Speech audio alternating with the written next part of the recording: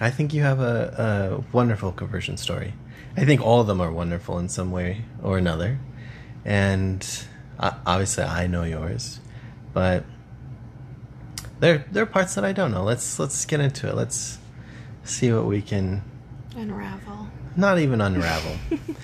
But let's just be real about it, you know? Okay. Let's talk about it. So, you're a member of the Church of Jesus Christ of Latter-day Saints. I am. Which is an organization that believes that a young boy named Joseph Smith restored the, quote, true gospel of Jesus Christ to the earth, brought back prophets, apostles, more scripture, opened the heavens again. The God that we knew in the Old and New Testament was brought back. And the Dark Ages, quote, were over and ushered in a new era called the Restoration. And that's a big, bold claim, because at the center of it, came a new scripture called the Book of Mormon, which is pretty wild. This boy found these golden plates in the hills, just happened to be near his house, and an angel tutored him on how to become a prophet and be worthy to receive these plates, which took him a couple of years. All pretty wild stuff, I think for a lot of mainstream spiritualists or Christians, that some of these claims might be a little too heavy for them. I think a lot of us want that spirituality without other people maybe thinking we're crazy, we believe something really weird. Yeah. And we come out with a pretty bold claim. So at some point, you didn't know any of this. Yeah. And it was all news to you. So let's go back to your childhood. Let's Freud this up. You were Catholic. Yeah, I grew up Do you know the Catholic. specific sect? Or... Roman Catholic. Yeah, okay. Yeah. So yeah, my dad came from Italy, and obviously Catholicism is very big there. That's where the Vatican is. And my mom's family is deeply Catholic as well. When you say deeply Catholic, yeah, what I do was you just mean? gonna explain that. Like, my great uncle, so my papa's brother, went into the priesthood and was a priest and went on and became a Monsignor in the Catholic Church over in Scotland, which I guess is like equivalent to... Don't you think they should start as a Mon Junior? I mean, he must have been really good to go straight to Monsignor. You know what? He actually was, and I've learned about him over the past couple of years and what he did in his ministry and his time, I guess. I don't really know how you phrase it. And he started this organization that has a really special place in my heart. We might get to that later. And like my uncle went to become a priest as well, and so he didn't continue with it. He ended up getting married, but it's something that on both sides of my family, it was like this very heavy tradition. And so yeah, we grew up Catholic. I remember going to church sometimes as a kid, never really as a family. Go for like school events. Yeah. Christmas pageants or whatever it may be. But my mom and I used to go to church often, I feel like. I mean, maybe not every Sunday, but once or twice a month, maybe. Yeah. If that, it felt more common. That's pretty good. And I loved it. I liked going to church. I liked flipping through the hymn books. And in the Catholic Church, at least the parish that I attended, they would have all the children go up halfway through, and then they would go off to Sunday school classes. Yeah. But I never went because I just liked to be there with the adults, and I liked the tradition, and I liked knowing all the rituals and hand actions and knowing what to say. I was very much like Sienna, I find. When Sienna gets really into something and she's very proper about it. That's how I was as a kid. And it's funny thinking back to that now. I've never really made that connection before. But I remember I would get to wear lipstick in order to go to church, because it was you dress up That's cute. So I liked wearing lipstick, and You know, I've noticed one thing about Sienna sometimes is when she's really feeling like spiritual Yeah. or whatever, like she'll say her own private prayers, which is not something kids often do, yeah. you know. But I remember like after church I had made her like a grilled cheese, but I was still making everyone else stuff, and she was saying her own little prayer. Do you feel like you were that kind of kid where you took initiative? Actually, yeah. I mean, I have that little sheet of paper, and I've shared it before on my social media of these 3 things that I wrote. I can't remember what they were. I should find that piece of paper. But it was like, love God, love and honor yourself, and I can't remember what the It's weird third how was. similar you and Sienna are. It really is, and now that like we're talking about it, I'm figuring that out. Yeah, it was always there, and I would always pray at night and like wonder and Yeah. you know, consider. So you liked going to church? I did. I liked it. Yeah. Yeah. When did you stop liking going to church, or did that ever happen? You also went to the Catholic school. I went to Catholic school, so You're pretty like you're in it. you had a lot of Catholic stuff going on. Yeah, but like the thing with the Catholic, at least the way we were brought up in it, it wasn't ever like I said, we would only go sometimes, and it was Yeah. more out of tradition. I was rather going to than, ask like what Catholicism was like at home for you. oh, nothing. Did you guys ever talk about it? I remember if I had a bad dream, my dad would tell me to do the sign of the cross 3 times. I mean, he always wore a crucifix around his neck, and I remember, like, I always liked that. We'd have, like, some images of, like, Jesus up, but it was never, like, it wasn't like how our house is. Yeah. Where we pray before meals and we pray at night together. My mom and I would say a prayer every night. Oh, I wonder if I can remember it, but it would be like a repetitive prayer.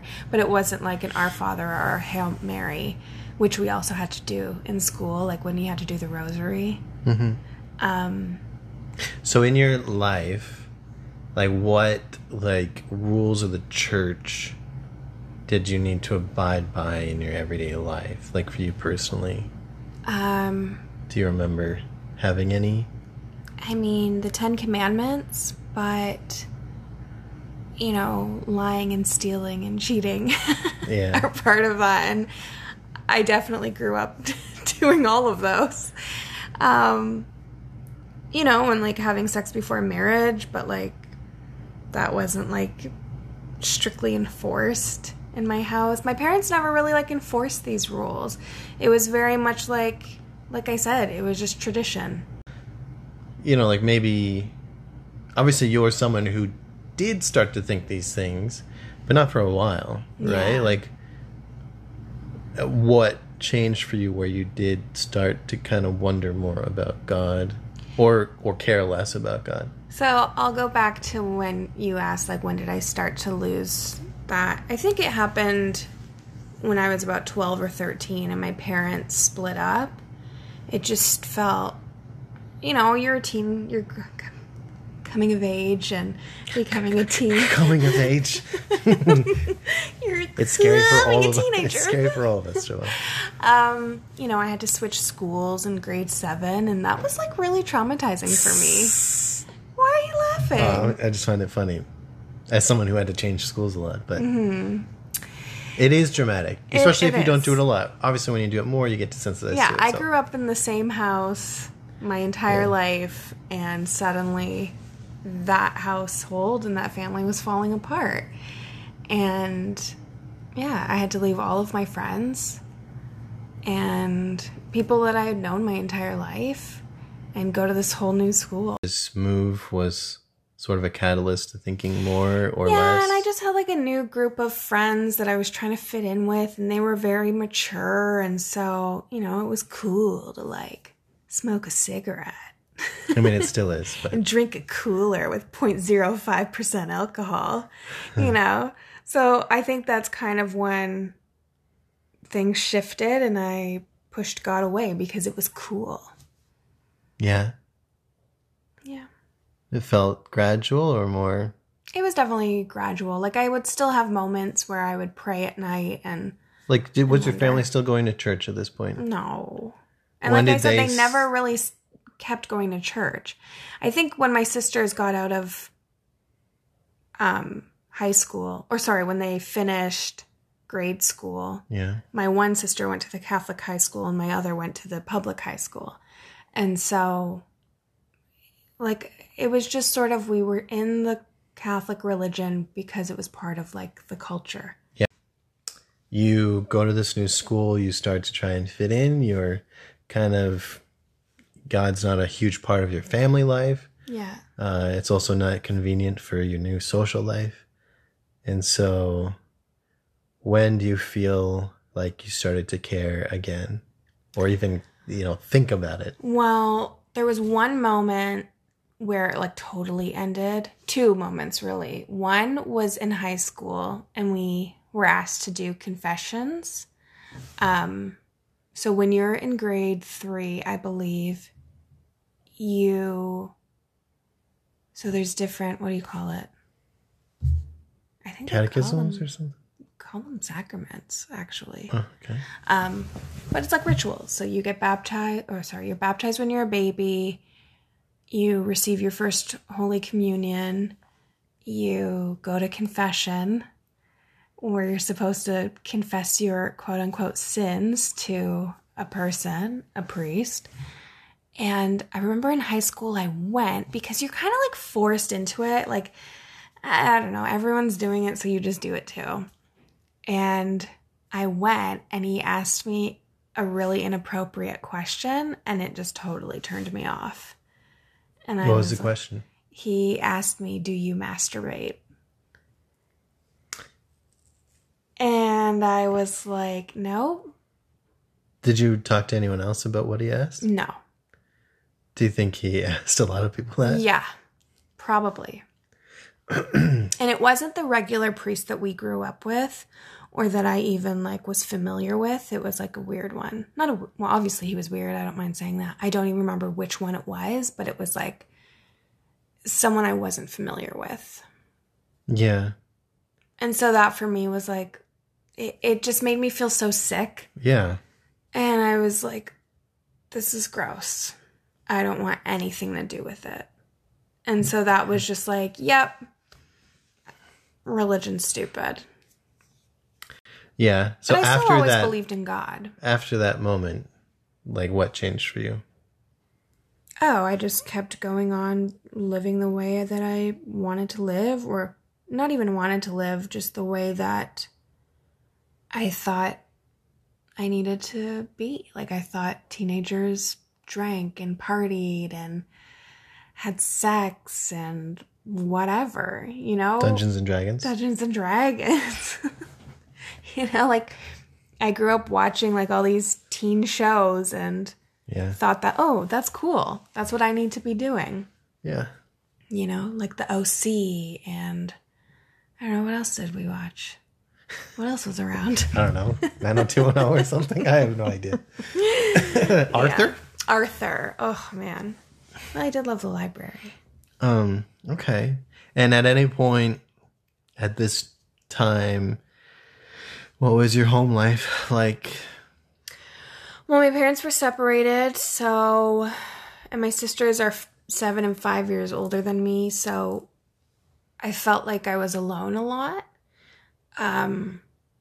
which had its perks, I could do whatever I wanted, watch whatever I wanted, no one was bugging me to do things, I could have people over, but it also got really lonely. Yeah. And it just felt, I don't know, I just felt very lonely. How do you feel like that loneliness affected you? I sought comfort in others. Boys, specifically. How do you feel it affected you as a girlfriend? Oh my gosh. I feel like this is getting too personal. The whole thing is personal. Anyway. No, I'm not trying to dig into any like sexual stuff. I'm talking Oh about gosh, like, no, I don't mean that. I just meant like I was. I remember you back in the day telling me that you were pretty wild. I like, was a stage 5 clinger. Yeah. Like I needed Very jealous. so Even up jealous. until when I met you. Yes, jealousy was something that I feel like I learned very early on. I had this mentality growing up that girls are my competition, that we're competitive with each other, that if a boy liked me, I had to do everything to make sure that he would never like anyone else. And if he ever did like anyone else, it was like, well, now you have to prove to me that I'm so much better than that other person. Right. Which is so unhealthy. But I didn't know any other way. You know, I didn't even have any like room in my brain to be open to another concept. That was just what I was conditioned to believe for so long. So if we got this feeling of loneliness and of jealousy, insecurity. You've been offended by the church. And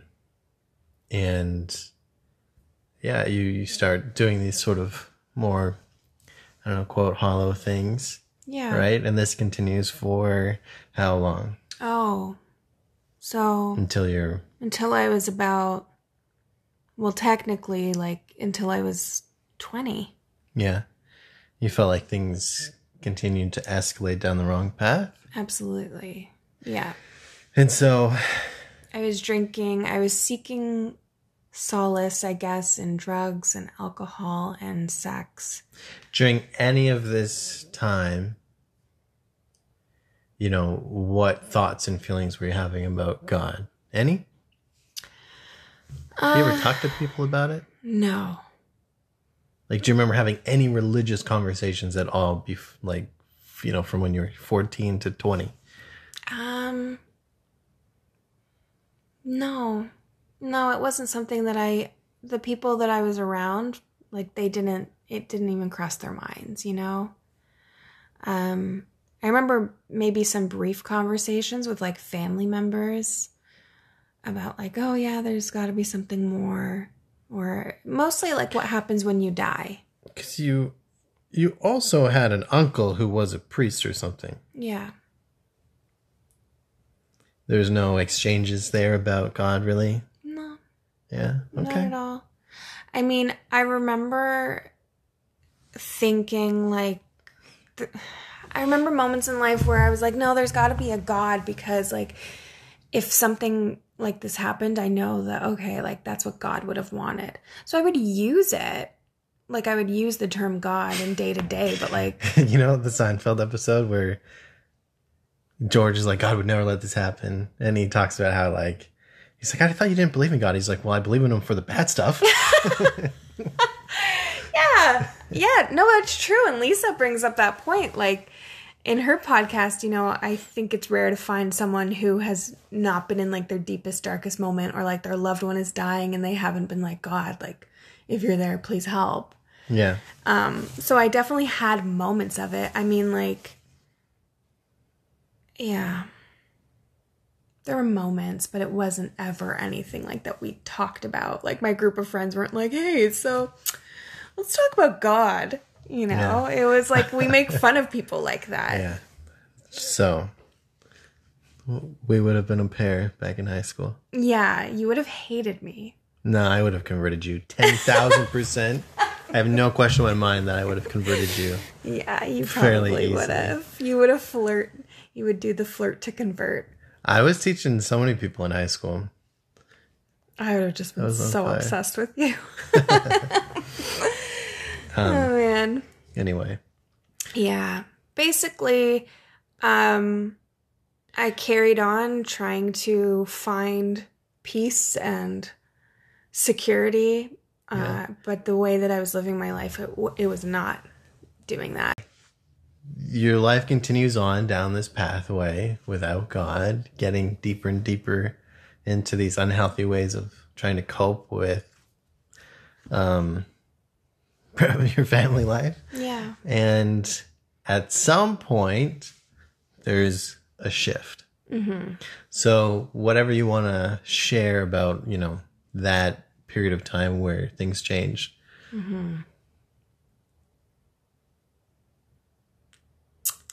That you feel would be beneficial for people listening. Yeah. Or that you want to share. Should use. Because I do want to talk about this. I think that's... Did you ever start feeling guilty at any point during this period? Just guilty for the things you had done or that they were bad? Like considering your before? child, like your upbringing, obviously you're doing things that in your upbringing you knew were wrong. Did you ever have any guilt? No, and that's the thing. Like, actually, yes, I would. Like, I'd have moments where I'd be like, oh, like, I hate my life. I don't like how I'm living.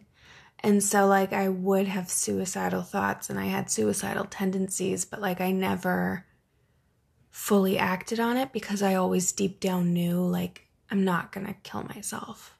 I'm not going to do this. I know that there has to be some way out. And I always thought that that would come, like, if I could just leave this town, if I could just get out of Grimsby and go to the city, then that would be the cure-all. And so when I finally was able to move out and I got into university, it very quickly,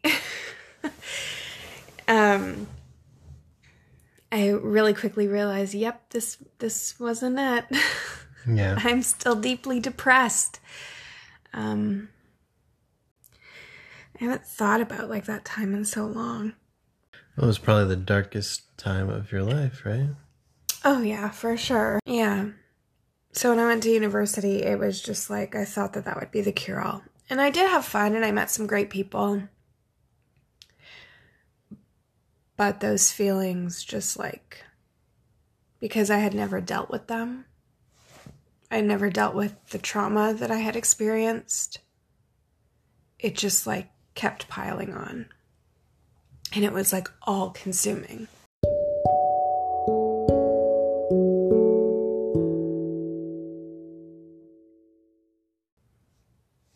I know that I'm supposed to share this story, like, but it's just like, it feels, now that it's at the moment, it feels scary.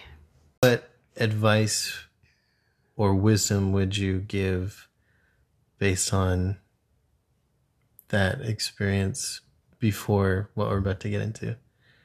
I think ultimately it comes down to educating and giving teenagers specifically the knowledge that they need in order to not be faced with the feelings that I felt and the lack of knowledge that I had. I mean, obviously I knew that if you wore a condom, you weren't likely to get pregnant, but you feel so invincible.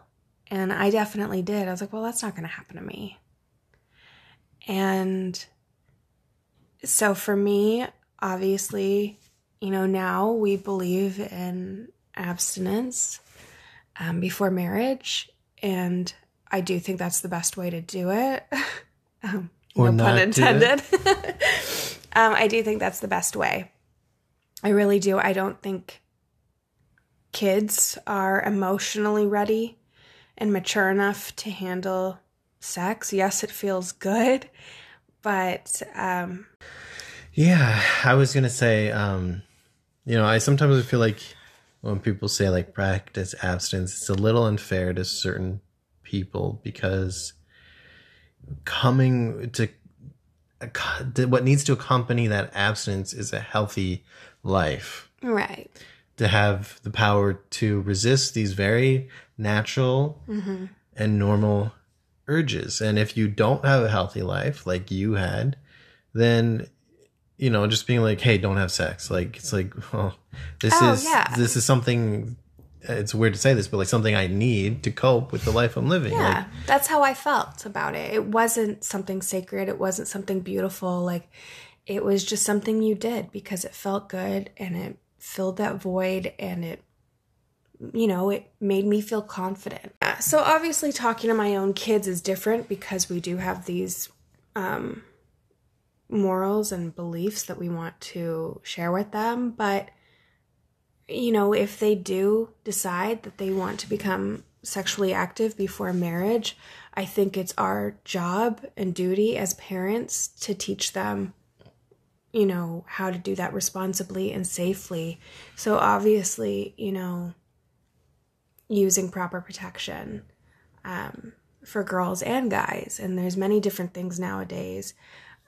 Getting them the proper resources that they can go to in order to ask these questions, and, not having shame around it all, I think is super important. I mean, in the Catholic school, I don't know if it's changed, but they do preach abstinence. And so my health teacher was like, I can't tell you these things, but if you ask a question, I can answer it. It was just very basic, if you have sex, you'll get STDs and die, like in Mean Girls.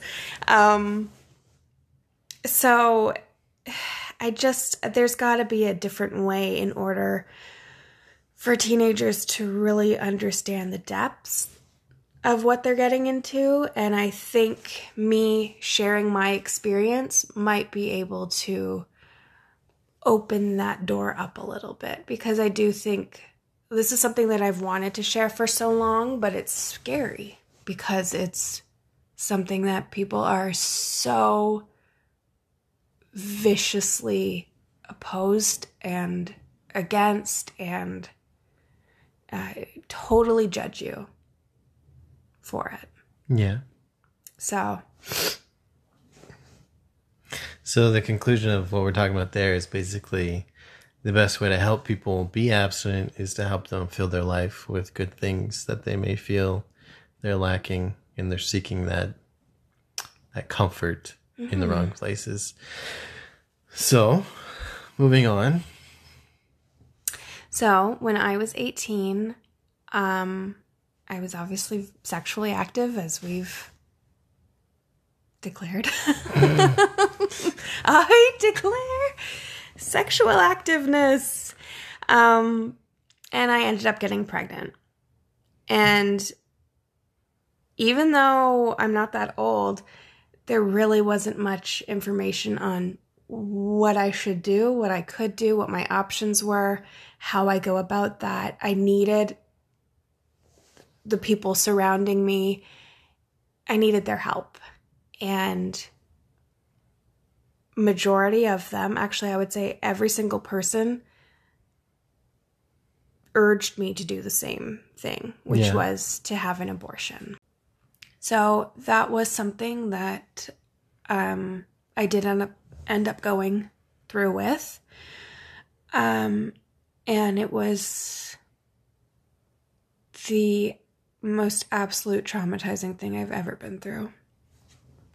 So going through this experience, how was God involved, if at all? Well, in order to share that, I have to share a little bit about the abortion process. Yeah. I was far along in my pregnancy. I was 23 weeks and 1 day. And there was no place that could perform the procedure near me. And so my parents drove me to Toronto. And it was a 3-day process. So we would drive to Toronto in the morning, get caught in traffic on the way home as I'm in agony, and do the same thing the next day and the next day. And I remember going for an ultrasound and the doctor being like, I don't think I can do this. And I begged God on that table in front of the doctors to please let me just do this. Like out loud? Yeah. I said, please, please, please, just let me get this over with.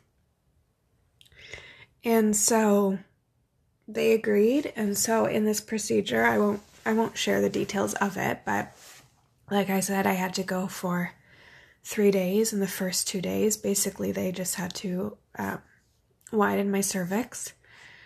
And that was very painful. And as I was coming out on the third day, the first day, as I was coming out of the clinic, my dad met me at the door. Like, you have to go in alone.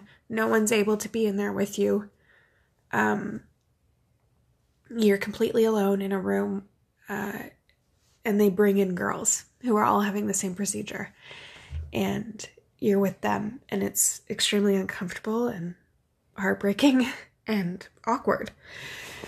And as I'm coming out of the clinic, my dad was there, and he was like, "Don't look over there. Just don't look."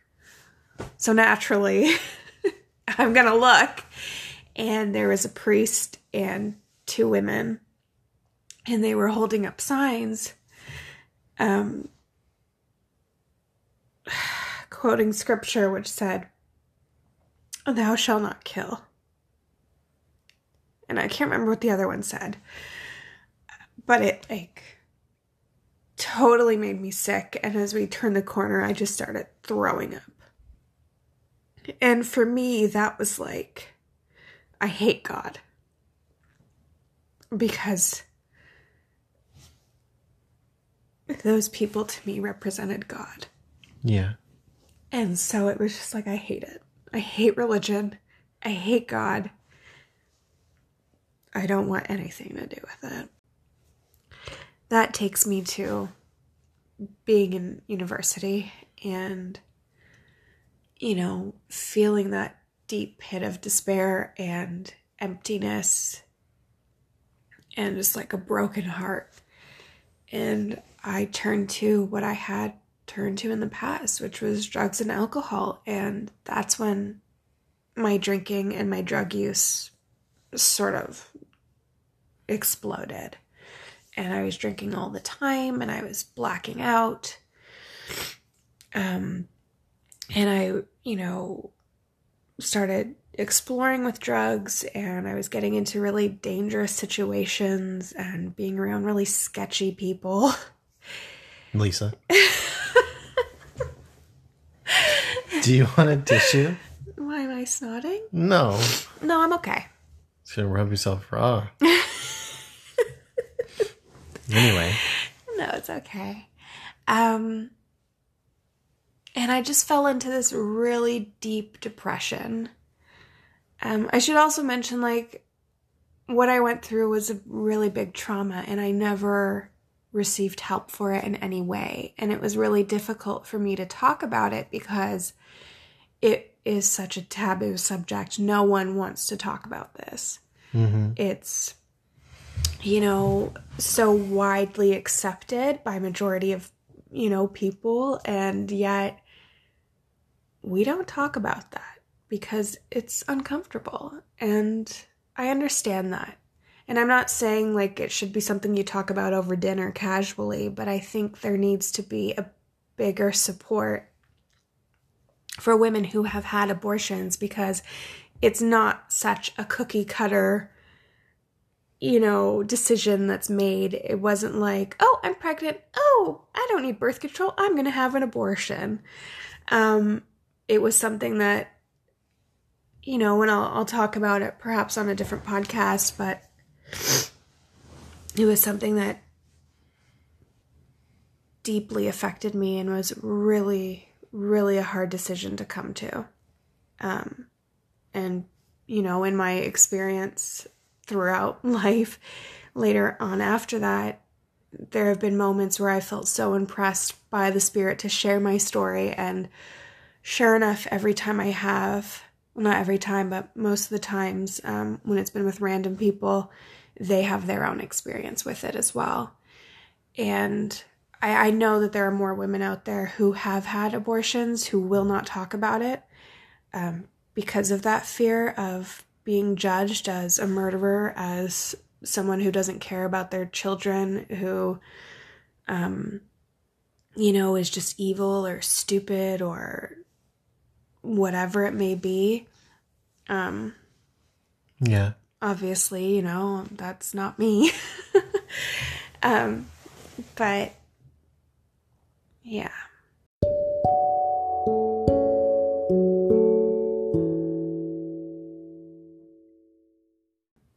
So I fell into this deep, deep depression after that experience. 2 years had gone by and I was just abusing drugs, abusing alcohol, really trying to deal with that trauma in the only way that I knew how, and trying to find hope, trying to find joy. Yeah. And it wasn't working. And I ended up getting extremely sick, and I thought I was going to die. Like, for real, I was like, holy crap, like, this is it. I was laying in bed, I could barely move, and I just felt like, yeah, this is it. Like, this is the end of my life. And I called my mom. It was like 3 a.m, and I said, Mom, when you get this, you need to come and pick me up. I'm leaving my door unlocked. Because I thought, like, what if I die and my bedroom door is locked and they have to, like, break down the door? And I had abandoned God, of course, like I had mentioned, and it never even crossed my mind, like God or religion or anything. I was completely done with it. But of course, once I'm laying in my bed in that moment of despair and thinking that I'm about to die, I turned to God, and I remember my prayer, and I just said, God, if you're real and if you exist, if you let me live, I promise I will change my life around and I will do better. And I mean, obviously I didn't die. Yeah. How much conviction did you have with that prayer? Like, A lot. I was like begging. Like I felt like that little, like tiny little spark, like there's gotta be something there. It's not fair that I have to die. And so I went home to my house in Grimsby and I got better. And so that was like in December. And in January... That was on Crystal Meth Avenue, right? That's where I lived, Crystal Burn. In January, I started a new semester at school and I was late for registering for classes. And the only class that I could Cue take... rom-com. And the only class that I could take was like, I don't know, like astrophysicism. Or like world religions. Yeah. And I was like, ugh. Dun, dun, dun. I was like, oh, what a breeze world religions will be. Like, I took religion all throughout high school. And so I took that class, and it was actually incredibly you didn't bring up interesting. the religious thing in high school. Obviously, you were having some sort of religious... you have to take religion in high school. Okay. You have to take it. Except for grade 12, and then you can take psychology. What, you just zoned out during those classes? Of course. Okay. Wrote notes to my friends. I actually used to get kicked out of the religion class a lot. See ya. Oh no, please don't kick me out. So, you liked world religions. Yeah, and... What'd you like about it? I thought it was so interesting. I liked... No, at this point, Are you still thinking of like, oh, I gotta change my life because I promised God? Or did you forget about it? After I was sick, I had this like new energy. And I was sort of pushing off drinking and partying, and I didn't want to do drugs anymore because it was scary. And being depressed and being in that depression, you don't have energy. You don't have I just wanted to go to school and then come home and lay in bed and watch movies and TV. Yeah. Which actually is very important to my conversion story. Yeah. So, I'm learning about all these different religions, the major world religions, and where their beliefs come from, and the different scripture that they use, and all that stuff. And at the same time, I'm watching this show called Big Love. And it was about this family a modern day family that practiced polygamy. And so I'm watching it and, I'm like, oh, what religion is this? I started watching the show Big Love, and I became curious about polygamy and like where it fit in, like what religion it fit into. And so... What did you like about this show? I just thought it was so interesting. I mean, they had to keep it secret, and just the way like their houses were set up, and he had these 3 different wives, and it was just so bizarre to me. Like, what, as such a jealous person, I'm like, how does this even exist? How could you share a man with 2 other women who, are quote unquote better at certain things than you, right. That was just so foreign to me. Was one of them like the ugly one, or were they all ugly? No, they were all really pretty. But one was this more... a fake show or a real show? It was fake. Oh, fake. It was fake. Yeah. But, they lived in Utah, and they were members of the Church of Jesus Christ of Latter-day Saints, but they were secretly practicing polygamy. And so I was just like, what is this? And, oh man, every time I tell the story, it's like I can see it, like, playing out in a movie. I went over to my laptop, and I went to Google, www.google.ca. And I typed in polygamy, and the second link was Mormon.org. And I was like, huh. So I click on it, and it talked about how polygamy used to be practiced in this religion, but in the 1800s it was abolished, and they don't practice it anymore. And I was like, okay, cool. And so I'm like, what else do they believe? And so I'm reading about Joseph Smith and about Jesus Christ, and I was like, oh, I know him. So at the bottom of the screen it said, request a free copy of the Book of Mormon. So I requested the free copy, and the next day this car pulls up in front of my house. Missionaries, they're like, ding, yes.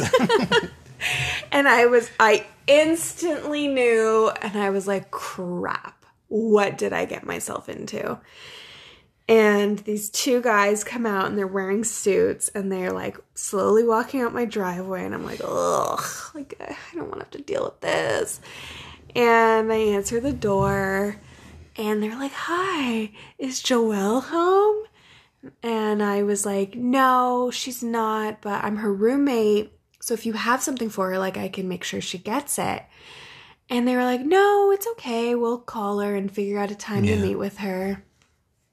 And I was like, oh, okay. And they're like, so, like, do you go to school here? Just trying to convert me. And I was just like, no, like being all like rude and stuff. And I felt so bad. Anyway, they left, and I was like, crap, I want that book.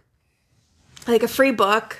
That's like, Heavenly Father knew the way to like tailored to me, a free Why book. were you really into books at the time? Of course, I've always been into books. Later that day, my phone rings, and it's the missionaries again. And they were like, hey, we met your roommate. Wink, wink. Idiots. Is there a time that we can meet with you and we can give you the Book of Mormon and share a little bit? And I was like, yeah, I guess. And they're like, so we're actually located right near you if you want to come meet us at the church. And I was like, huh, okay, yeah, I'll come by and pick it up. And so sure enough, I like Google mapped it, and it was like right beside my house, which is just so funny to me. Very serendipitous. Yes, it is.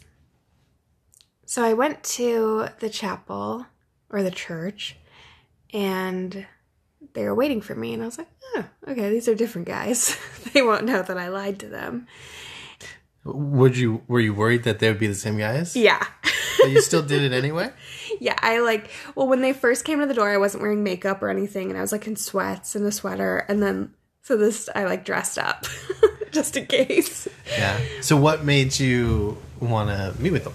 Honestly, it was just this book. Like, I just wanted to know about this religion, and I wanted to see what was in this book. You just wanted to get the book. I wanted the free book. Okay.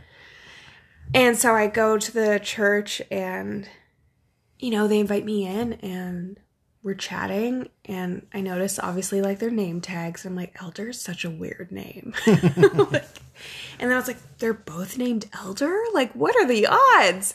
And so we're talking, and just, like, normal, like, oh, you're from, one of them was from Colorado. And I was like, oh, I don't even know where Colorado is. And she still doesn't. I do now. And then the other one, I can't remember where he was from. I still have their names on the little pass-along card they gave me. So after just like chatting and shooting the breeze, they said, you know, here's the copy of the Book of Mormon. Like any good book, the best place to start is with the introduction. Oh, gosh. Is that like so missionary? Yeah. It's good though. It's good. It's good. And so they put a little... It's true. It is. They put a little pass-along card, so like a picture of Jesus and where the introduction was. And they said, you know, we invite you to go home and read the introduction and then do the challenge that's in the book. You know, pray about this and ask God if this book is true. And I was like, okay, cool. So I was like open to it. I wasn't like rolling my eyes at it. At this point, I was like, may as well. Like, that's kind of cool. And so I went home and I read the introduction a couple of times because I didn't really understand it. Like, obviously, you know, these names and these words are new to me. What is this? And so I read it, and then I knelt down beside my bed, and I said, God.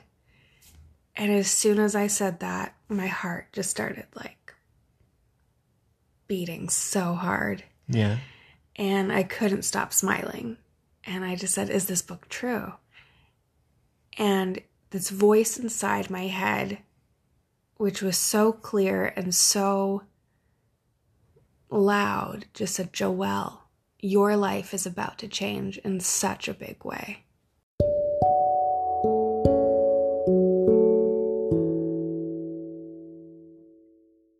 So I went to the chapel the next day and I met with the same elders that I had met the previous day, and they said that they were going to have me meet with 2 new elders who were part of like a different part of the church that worked with people my age. Yeah, the hotties. The hotties. It's called YSA, Young Single Adults. Yeah.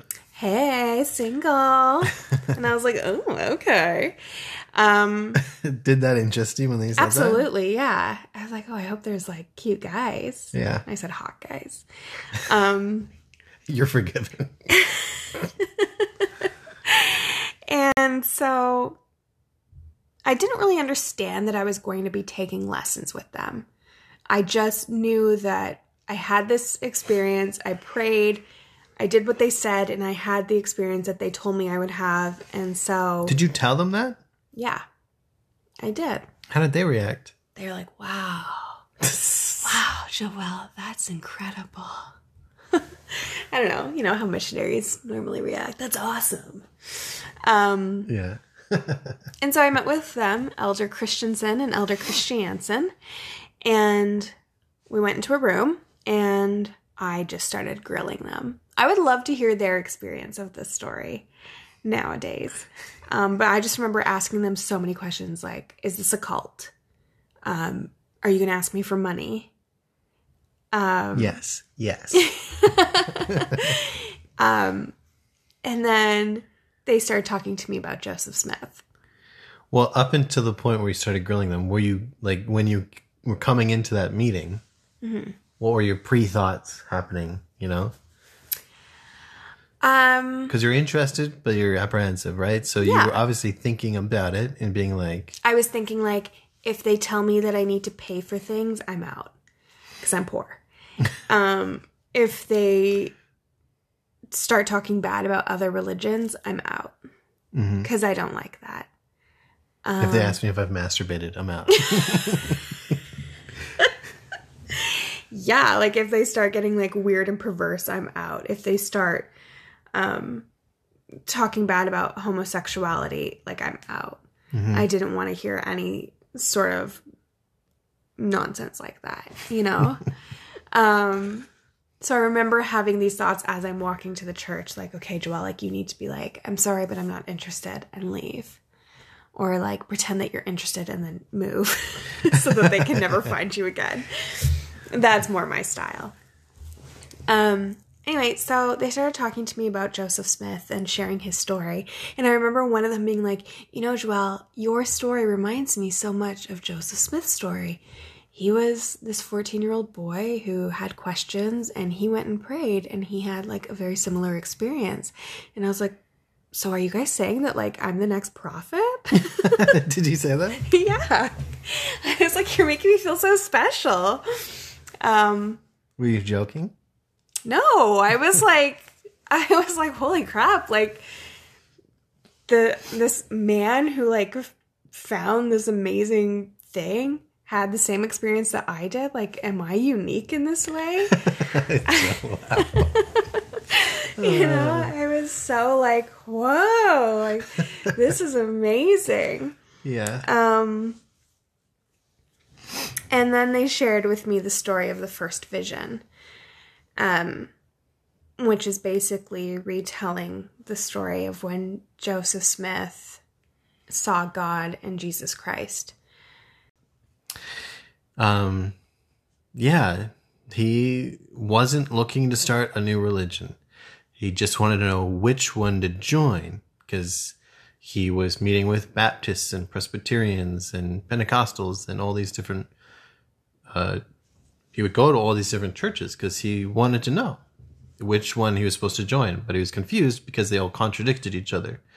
And he had read in James 1:5, if any of you lack wisdom, let him ask of God. So he had, I believe, never prayed out loud before in his life, which is strange, I find. Anyway, he decided one day he was going to go to a grove. He had kind of picked out a spot, and he went into the forest, and he prayed, and a light from heaven opened up above him, and he saw Heavenly Father and Jesus Christ, and he was scared and he wasn't sure what was going on. And Heavenly Father pointed to Jesus Christ and said, "This is my beloved Son, hear ye him." And Jesus Christ said that he should join none of the churches, that they draw near unto me with their mouths, but their hearts are far from me. Meaning they talk a big game, but they aren't living the true gospel, and they don't have it. And they told him some other things, and that, you know, he would be called upon to do more things. Or I don't even think they told him at that time that he would be a prophet or anything. It's just like, don't join any of them. Yeah. And he's like, okay. So he didn't, and he was kind of confused, I guess. And he told his dad what had happened because he passed out when he was trying to do farm work because he was so exhausted from the experience. And his dad, who was a wonderful man and who himself had a vision earlier in his life that something was going to happen with his family.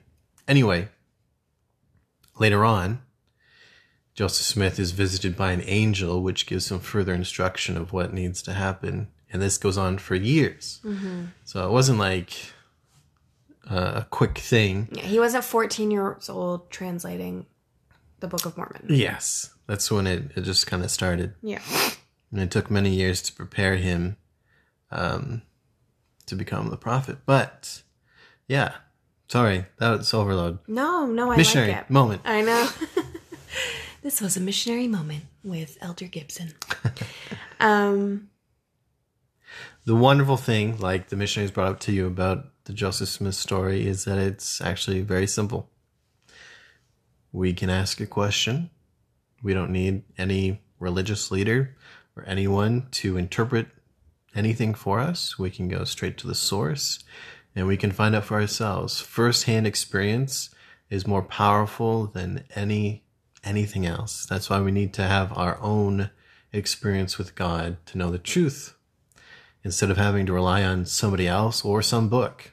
You know, the Bible is not the thing that ultimately converts you. It's also not walking with Jesus, as we see in the Bible when Jesus asked his disciples, "Who do you say that I am?" Like, who are people saying that I am?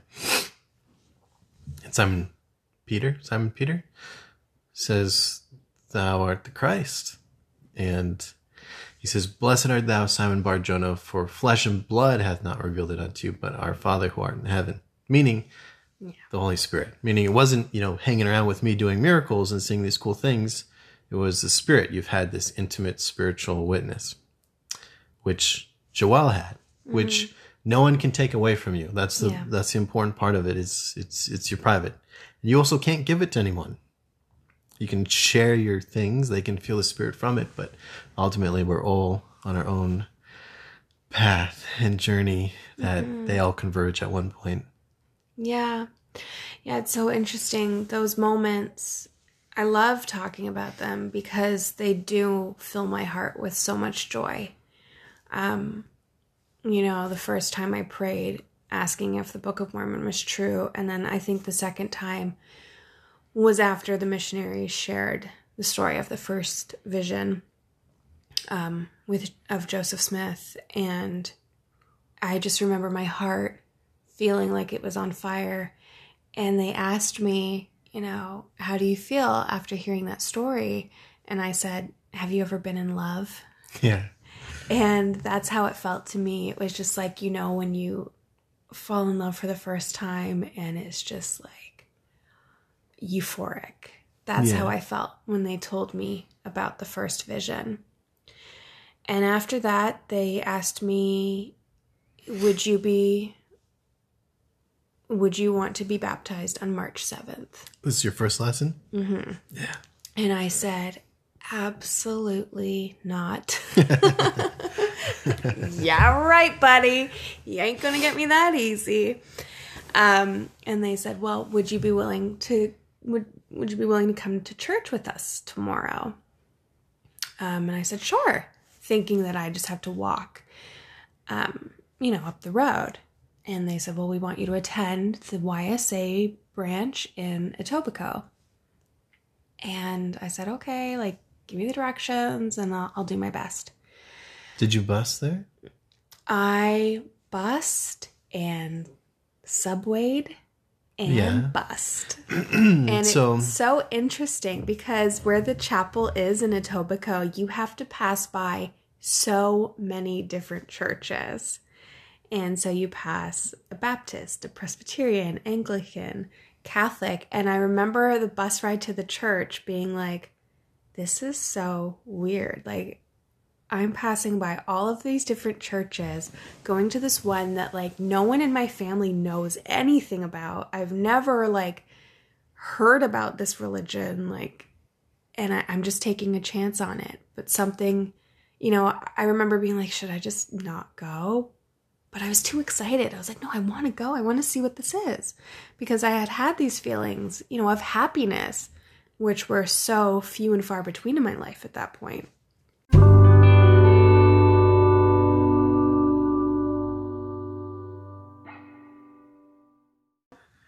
We sit down, and this one girl came. She was so sweet. Her name's Nicole. And she was like, oh, you can come sit with me. And so we're in the third row. This brown-haired girl? Yeah. She's so nice.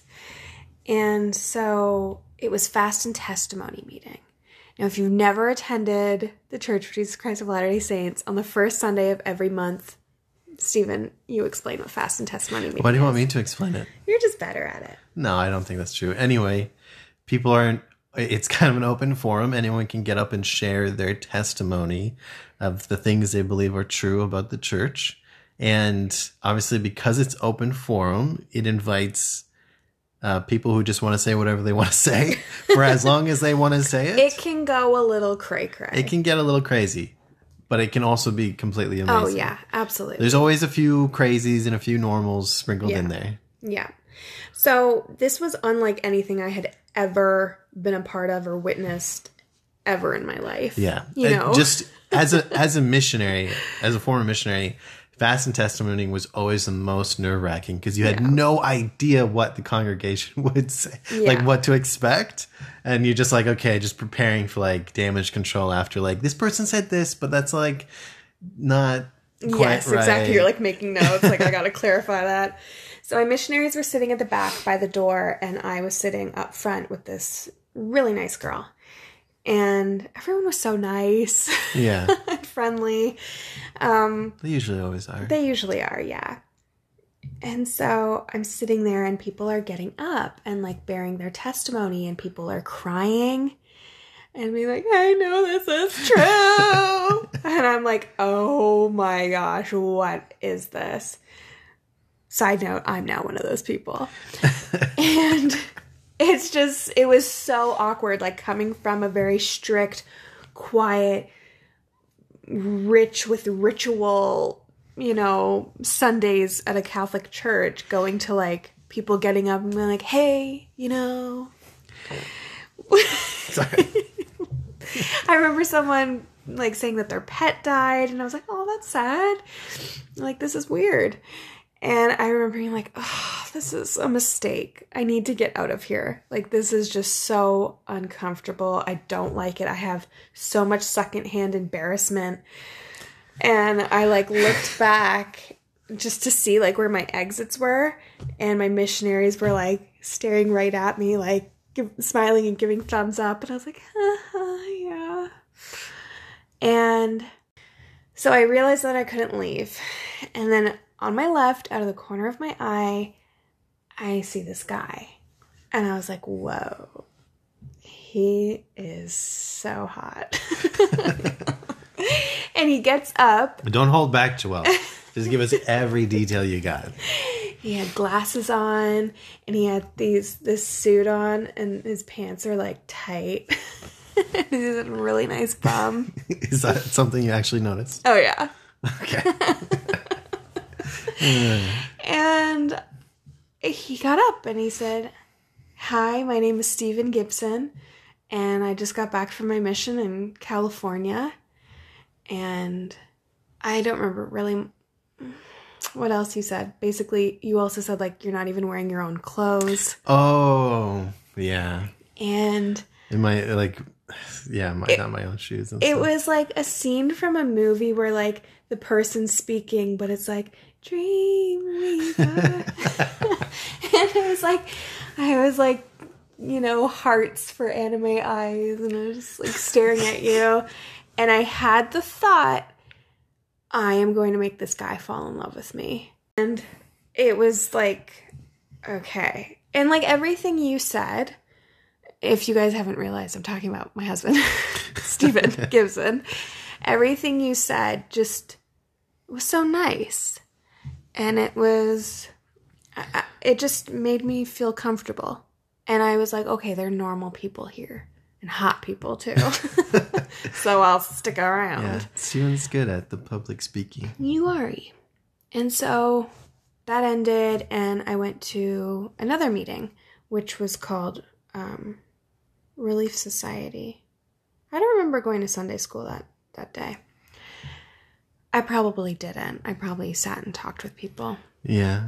So we went to true. Relief Society, and it was just all these women who were around my age supporting one another, and they were so friendly and nice to each other, and, you know, sharing about good things that have happened and talking about God and how they can, you know, implement these teachings or whatever they're learning into their lives so that they can be better.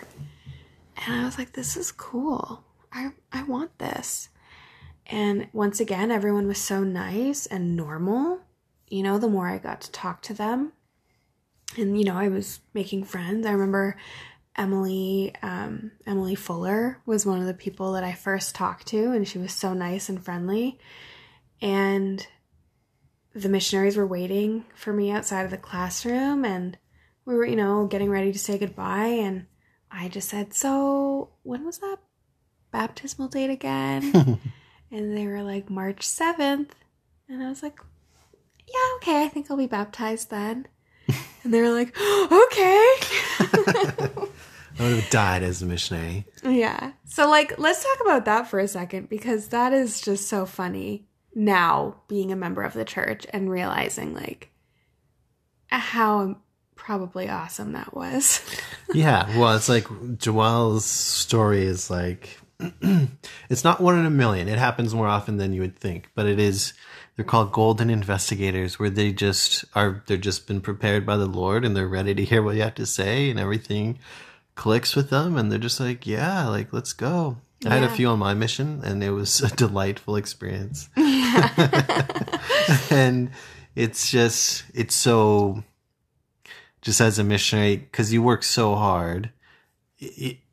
Obviously, talking about religion is not an easy thing to do nowadays, and it hasn't ever really been, except for in the 1800s or something. Well, even then it wasn't, because, like, look at Joseph Smith's story. Right. And so you spend, like, just all day trying to get anyone to listen to you. Yeah. And then when you meet someone that, like, the Lord's prepared, and you just click with them, and they click with the gospel. It's so wonderful. Yeah. I remember after church that day on the ride home, just feeling so excited. And I remember feeling this new light sort of inside of me. And the light of Christ. Yeah. And I would sit different, I was more like, okay, like I was starting to feel a little bit more like myself, like the old Joelle, like how I felt when I was young. Yeah. And I started reading the Book of Mormon. And I finished, actually, the Book of Mormon by the time I was baptized. Wow. And that's awesome. I'm a reader. Yes. So, did I understand it? No. Were there parts that you remember sticking out to you? Or was it just old gibberish?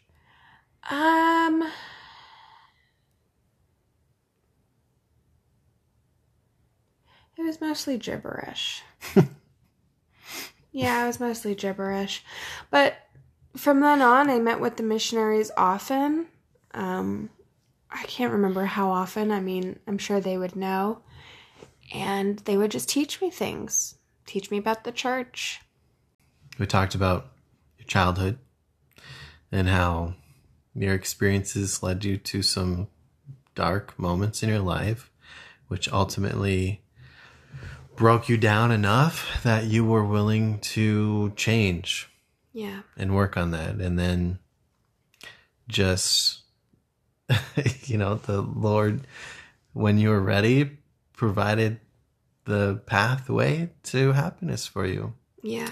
And, I think as I was meeting with the missionaries and they were teaching me, when I got to, like, the word of wisdom, and so, like, abstaining from drugs and alcohol and coffee and tea, I was already ready for that. Yeah. I remember a cool conversation with my elders, and I can't remember if they asked me, like, what do you think it was about the gospel or what we taught you that you really needed when you first started investigating the church? And I was like, the word of wisdom, because I wanted to stop drinking, and, that kind of gave me a reason to, and it's really blessed my life. I like I like being conscious. Mm-hmm. And my one missionary was like, I don't think that's what it was for you. And I was like, okay. I'm like, well, what was it then? And he was like, it was the atonement of Jesus Christ. That's what you needed. And I was like, huh. Like, I had never told them about, like, having an abortion and, like, what that did to me. Yeah. And that trauma. But I feel like, he was really close to me, and he was very, like, mindful and prayerful about my conversion. Like, his mom would write me letters and stuff, and it was just so wonderful. And so for him to say that, it was like, ooh, like it shot right to my heart, because I was like, he's so right. And so I think that, yes, everything in my life led me to where I was, but if I had not gone through that trauma of having an abortion, I don't think, I don't know that I would have found or sought solace. No, what am I saying? Well, in my experience, being your husband for 10 years is that you absolutely would have, just would have taken longer. Yeah. Because it's part of who you are. And all of us, most of us, are going to find it. It's just how quickly we get there. Yeah. And it's not a race. No. Anyway, it brought me so much peace, and I'm so glad that I found the church when I did, because I needed it. And I love it. Yeah. When you're being taught, what were some of the teachings, you just talked about the atonement, that really stood out to you as they were teaching you? That were any of them did any of them wow you? Were any really special to you, or just? When we got to the tithing, because that was when money was talked about and donating money, that was so foreign to me, even though as a member of the Catholic Church, the commandment to pay tithing is still there. Yeah. But it was such a different thing. Tithing in our church is very personal, and yeah, it's meant to be done in private. It's 10% of your income. Yeah. So if you only have $5, you would only pay 5 cents, 50 cents, or something. Math. Anyway, if you don't have anything, if you have $100, you give 10. That's how I always go to hundreds. But in the Catholic Church, I remember growing up and they'd pass the basket around, and it was I remember being oh, that's so awkward. Oh, I feel bad for those people because they didn't put anything in, yeah.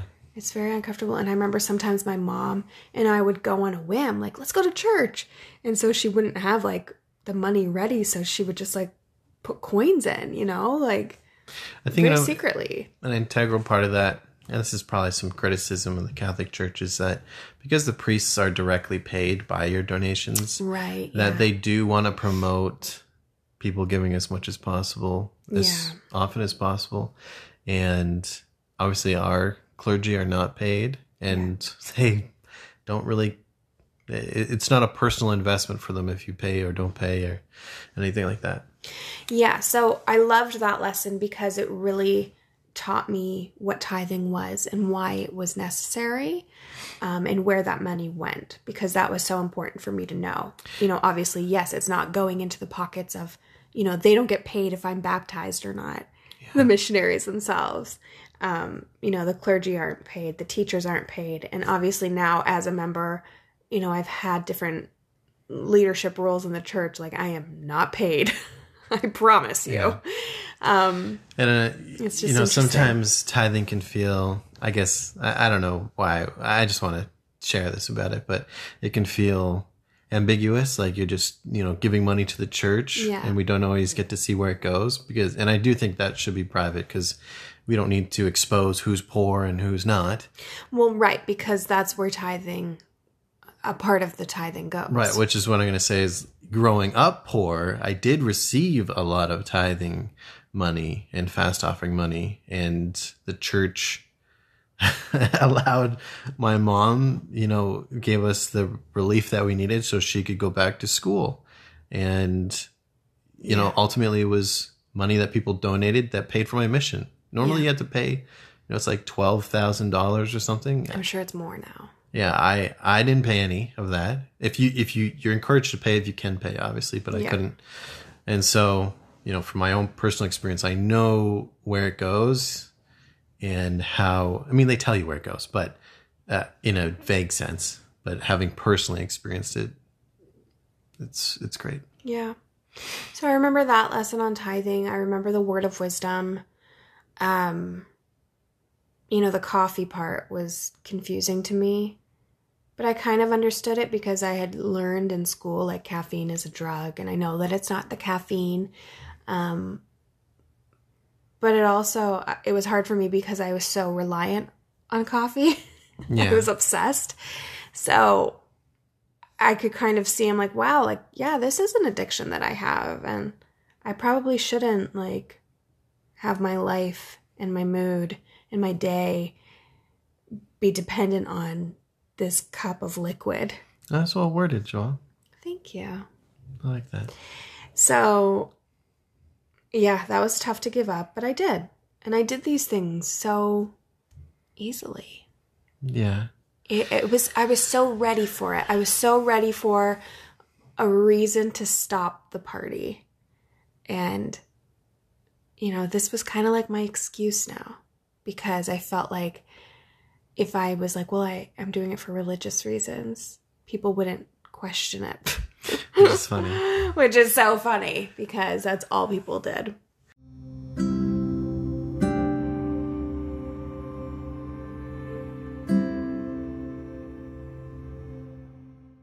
I know that God is real.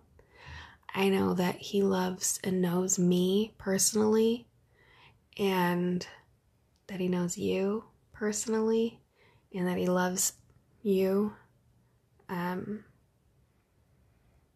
I believe that Joseph Smith is a prophet of God.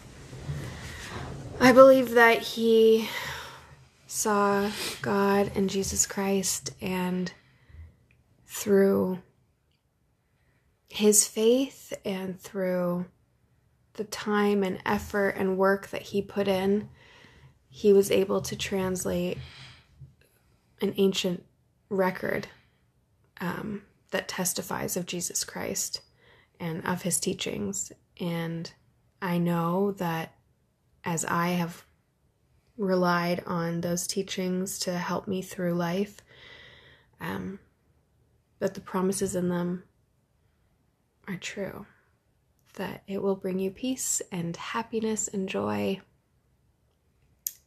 I believe in Jesus Christ and his atonement. I believe that he died not just for our sins and our shortcomings and our flaws, but for everything that we feel in life. He understands and he knows, and I know that he knows my heart, and he's aware of the feelings that I have, the insecurities, the shame and guilt that I still carry with me, that I find it hard to get rid of, but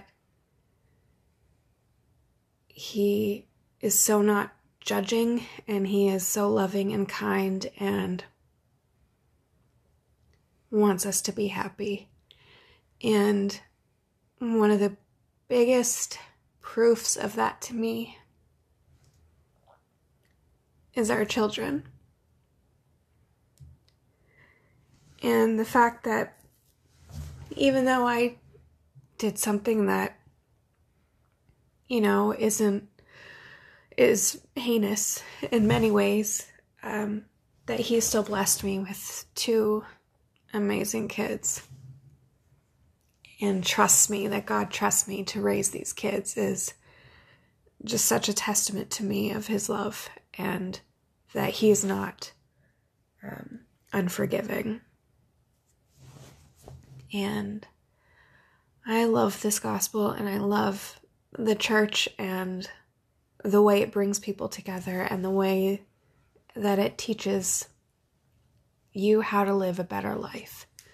A life where you can make mistakes and you can grow and learn from them, instead of just sitting and dwelling on them and, having that lead to self-loathing and pity and whatever else. And I'm so grateful for God in leading me to that knowledge and for leading me to you. And I love you. I think you're amazing, Joelle. I loved talking to you and learning new parts about your story that I didn't know before. We've been married for 10 years. And sometimes it's really easy to just, things just going by quickly. But It's awesome to remember when we first met, and I wish I had paid more attention to you at the time. And I am so grateful that we can believe in the same thing. You know, when we got to go to the temple together and to have all these wonderful spiritual experiences that brought us together and keep us together. I'm not ashamed to say that I need the gospel, whether it's true or not. The things that it asks us to do, have made it so I don't miss out on recognizing the best parts of life. And, we have such a wonderful time with our kids, and we have such a wonderful relationship. And that is because of the things that we believe in. I agree. And I'm grateful that when you really get into the gospel, that it teaches you to be compassionate. Talking about things like your abortion. Before I had met you, I probably would have had very similar opinions to the people that you had that were unkind to those things. Mm-hmm. And I remember when we were dating and you feeling the need to tell me about your life. So I knew what I was getting into. And you were very specific about some things, very vague about others. And I just remember being like kind of floored by it all. I had never come across anyone who had any kind of experiences like that. It was, I guess I was pretty sheltered in some respects. And, but I prayed to know how to respond, and if you were the person I should be dating. And I just remember feeling that God loved you, and so should I. And it was great. And I do love you.